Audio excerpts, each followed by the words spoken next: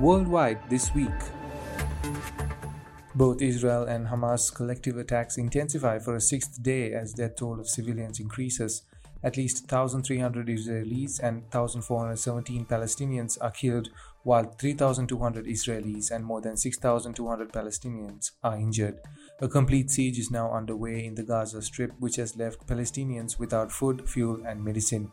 The relentless barrage on Gaza Strip continues as 6,000 bombs have been dropped since the conflict began. Meanwhile, 150 hostages are held captive by Hamas during the weekend incursion. Two powerful earthquakes have struck western Afghanistan, resulting in up to 2,000 people feared dead and many others injured. This disaster is one of the deadliest earthquakes to hit the country in 2 decades.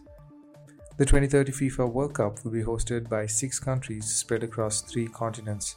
As part of the celebrations for the tournament's 100th anniversary, the organization revealed this decision on Wednesday. Morocco, Portugal, and Spain have submitted a combined bid to have most of the matches, while Uruguay, Paraguay, and Argentina have collaborated to hold 3 matches, with each country hosting 1 game. The Darien Gap, a roadless and treacherous jungle separating South America and Central America, has witnessed a surge in the number of people attempting to cross it, despite a US-backed agreement with Colombia and Panama aimed at curbing this movement. The number of migrants navigating the jungle's trails have reached an all-time high. In the first 9 months of this year, Panamanian officials reported that 400,000 migrants have successfully crossed the Darien on their way to the United States.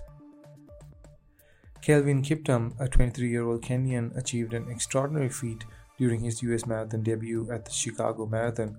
Not only did he secure a victory, but he also set a new world record in the process.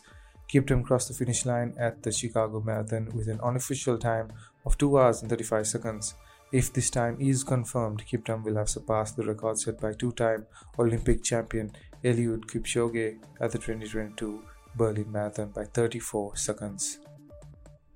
Simone Biles, the American gymnastics superstar, reclaimed her place at the pinnacle of world gymnastics by winning the individual all-round title at the World Championships for the 6th time on Friday, making her the most decorated gymnast in history. Biles, whose comeback to competition took place less than 3 months ago after a 2-year absence, amassed 58.399 points across the balance beam, floor, vault, and uneven bars.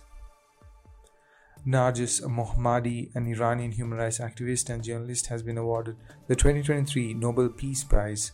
She was recognized for her unwavering fight against the oppression of women in Iran and her advocacy for human rights and freedom for all. The Iranian regime has arrested Mohammadi 13 times, convicted her 5 times, and imposed a total of 31 years in prison and 154 lashes as sentences. Mohammadi is currently incarcerated in Iran's notorious Evin prison.